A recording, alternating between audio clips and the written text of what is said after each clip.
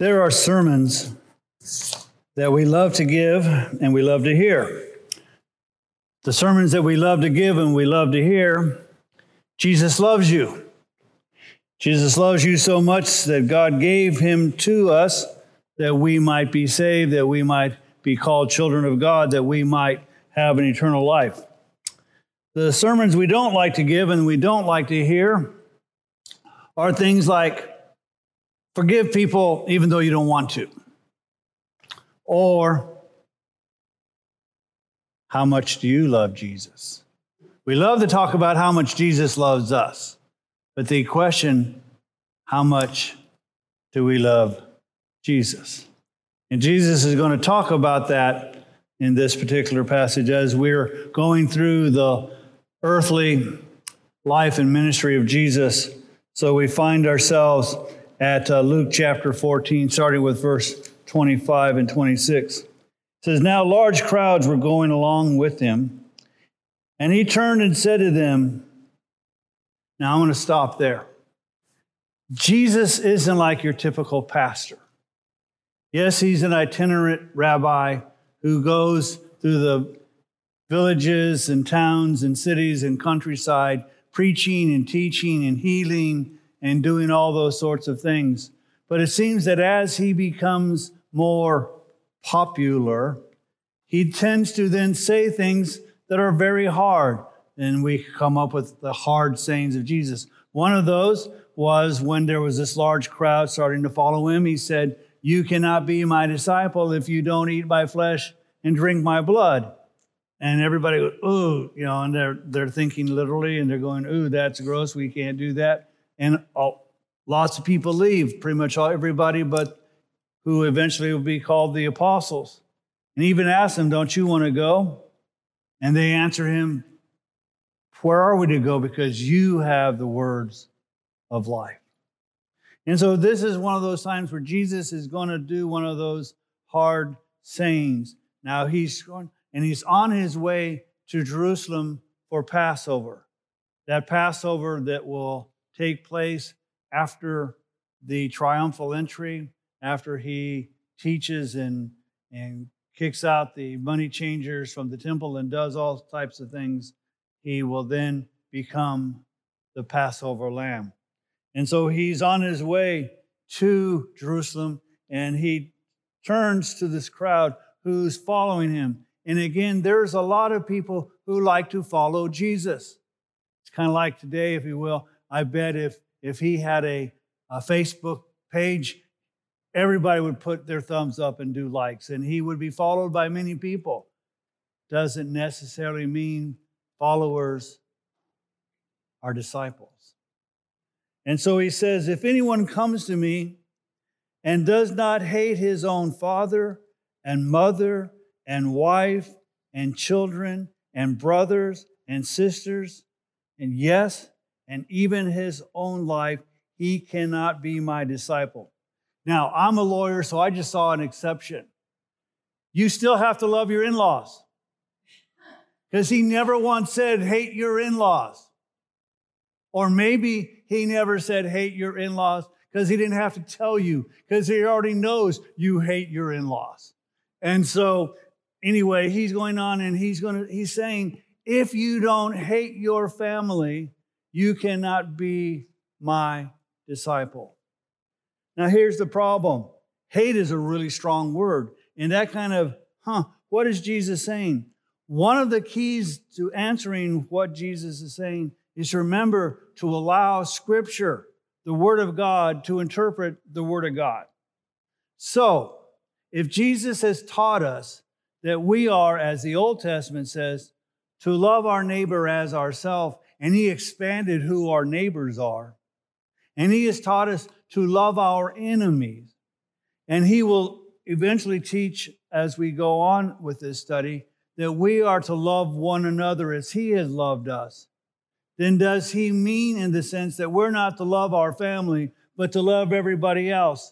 No, that's not what he's saying. He is not saying hate in the sense of have ill will or contempt for your family. He is using hate in the same capacity as the Scripture says that God loved Jacob, but Esau he hated. Now, God didn't hate Esau in the sense of the way we think of hate was, I want something bad to happen to him. It was, God blessed Jacob. God blessed Jacob and his family.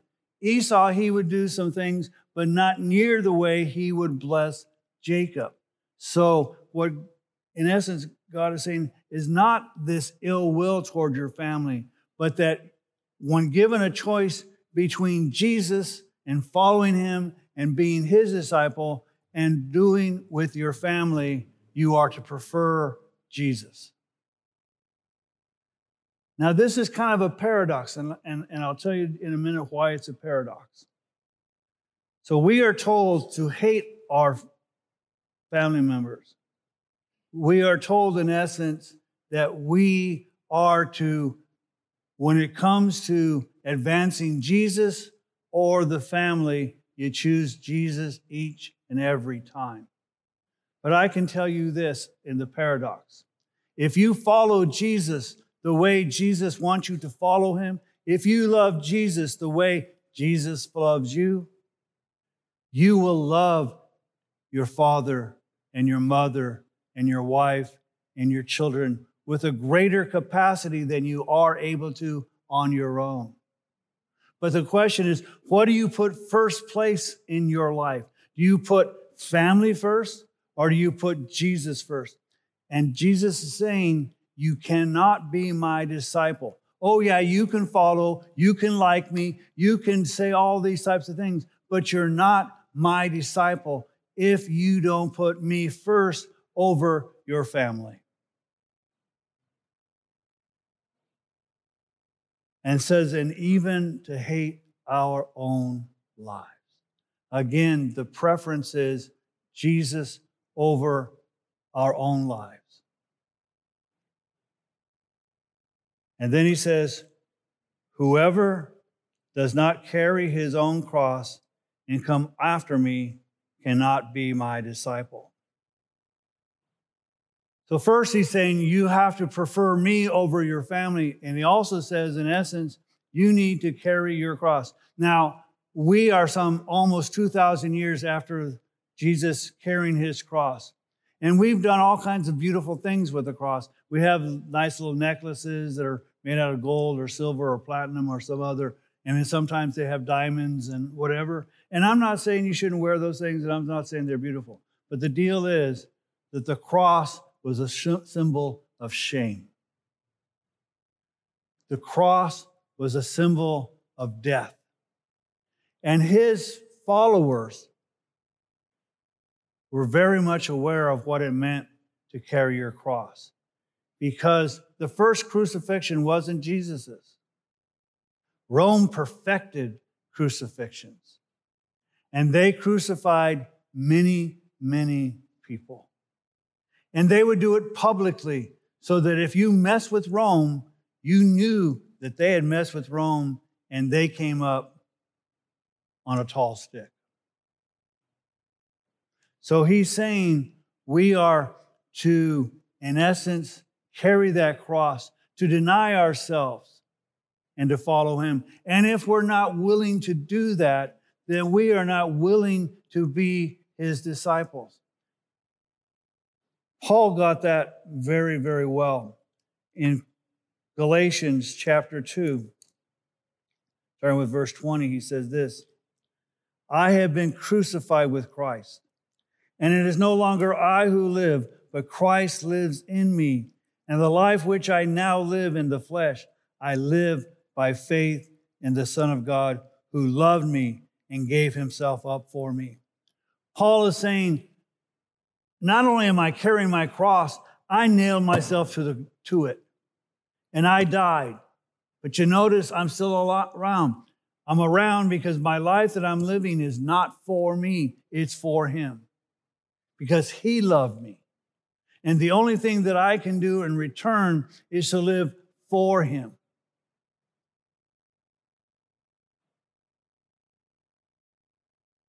Told you wouldn't like this message.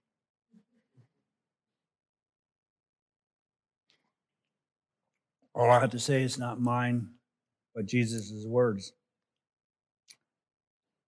And then he asks a question in verse 28. For which one does not first sit down and calculate the cost to see if he has enough to complete it? Now, what is it that he's doing? Whoever does not carry his cross cannot be my disciple. For which one of you, when he wants to build a tower, does not first of all sit down and calculate the cost to see if he has enough to complete it? Otherwise, when he has laid a foundation and is not able to finish, all who observe it will begin to ridicule him, saying, this man began to build and was not able to finish. Now notice Jesus didn't just talk about a normal building. He talked about a tower, which means that you've got to place an excellent foundation or the tower will fall. It's critical. And so you've got to place the money there, but you got to know how much money it's going to cost to build a foundation. And then you need to know how much it's going to cost to finish it. And if you don't have enough money, then Jesus is saying, why are you starting? And in the very same question, going, you need to count the cost of following me. You count that cost to see if you can complete it. Now, unfortunately, we Christians, we followers of Jesus, we disciples, are so desirous of others becoming Christians, becoming disciples, becoming followers, that we try to kind of minimize the cost. We talk about how life is wonderful and all your problems will be solved. And in reality, becoming a believer oftentimes gives you more problems because people don't understand why you're doing that Jesus thing. We tell people, oh, God will solve all their problems. And then when life smacks them in the face, whether it's with disease or sickness or family problems or financial problems, we start to go, oh, wait a minute, maybe this Jesus thing isn't there.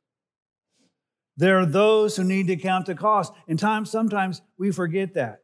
So for instance, there are certain people of certain faiths in this world that if they reject their faith and come to Jesus, they will be at minimum rejected by their family or even murdered because how dare them become an infidel. And each of one of us, when we come to Jesus, also need to realize the cost. As Paul said, I no longer live for me, I live for him. So now you deny yourself. It costs you what you want to do what God wants you to do. And let's face it, we live in a world that we all want to do what we want to do, and we want to do it right now. We all want to be rich, and we want it right now. We all want to have fame, and we want it right now. We all want to have power, we want it right now. We all want to be purposeful, and we want it right now. And God's saying, maybe your purpose is to deny yourself and simply follow me. It may cost you because you had planned to do one thing and God wants you to do something else. Even people of God find those things out. Jonah was given a task to do by God.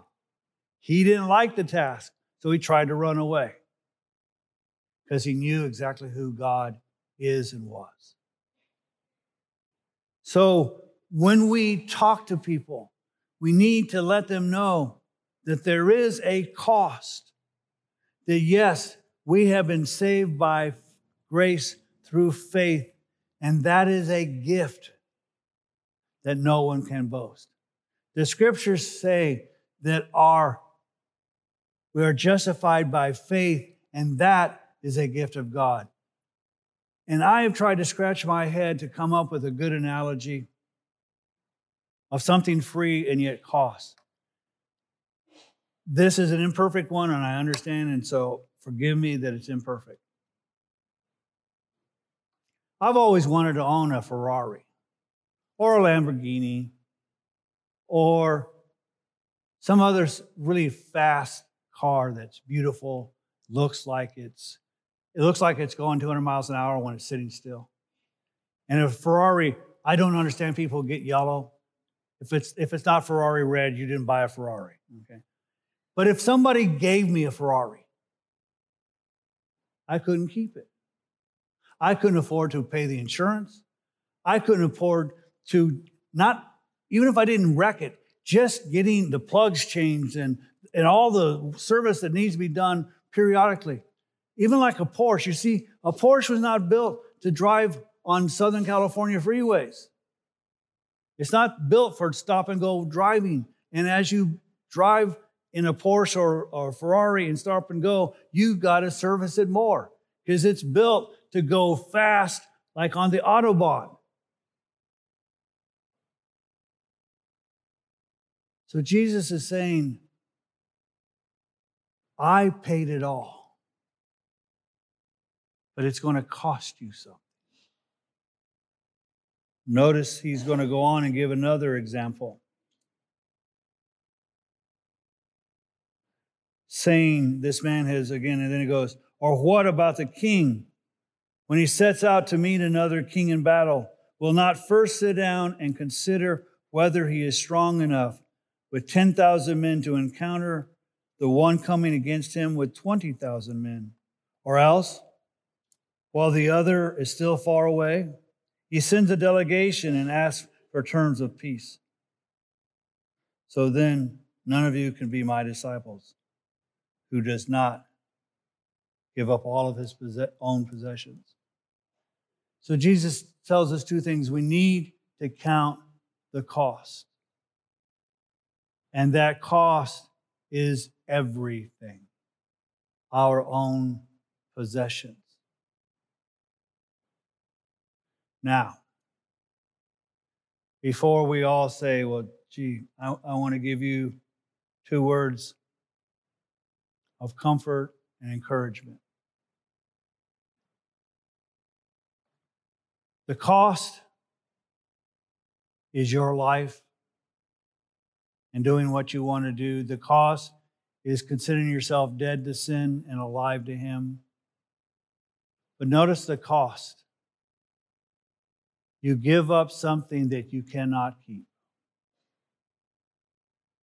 No matter how well you treat your body, no matter how good things you put into it, no matter how many vitamins you take, no matter how safe you are and you live in bubble wrap so that nothing might harm you, no one in this generation will make it. We all die. It's 100%. You cannot keep your life. So what you're doing is you're exchanging that which you can't keep for that which you can't lose. Because life is given to you eternally through Jesus Christ our Lord. Jesus, in another parable that we've looked at before, gets this. Remember the parable of the pearl of great price, that a person stumbles in a field and sees this excellently valued pearl. And he goes and he sells everything that he has and buys that land so that he might acquire that pearl. And in essence, when Jesus says that if we are to give up all of our possessions, it is, in essence, to exchange again that where it rusts and moths eat and robbers steal for the thing that is eternal. And so, yes, we should not make faith something simple because there is a cost. But it is worth the purchase. It is worth the giving because being in this life with Jesus is far exceeding to being in this life without Him. Whether your life is perfect or nothing ever seems to go right. Because nothing will separate you from the love of Christ. Not sickness, not persecution, not even your own self. And so, as we take a look and examine ourselves, is there something that we put above Jesus? Is it our family? Is it our career? Is it our acquiring wealth? Is it acquiring fame? Is it acquiring attaboys? Or is it saying, whatever you want me to do, I will do. And I will give up everything that I have. And I will, as Paul said, consider myself crucified that he might live in me and through me. So again, yes, it's very true. Jesus loves me. This I know.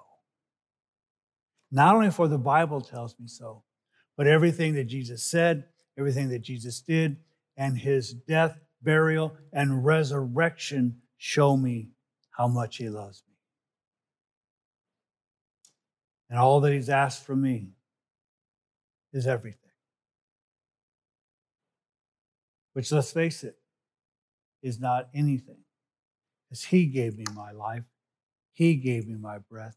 He gave me any talents I have. He gave me the pleasantries. He gave me the difficulties. He is sovereign. So in essence, the cost to me is that which he's already given me. So he's the one who is the loser in this situation, because all he's asked for me to give is that which I cannot hold on to, for that which I cannot lose. And all God's people said,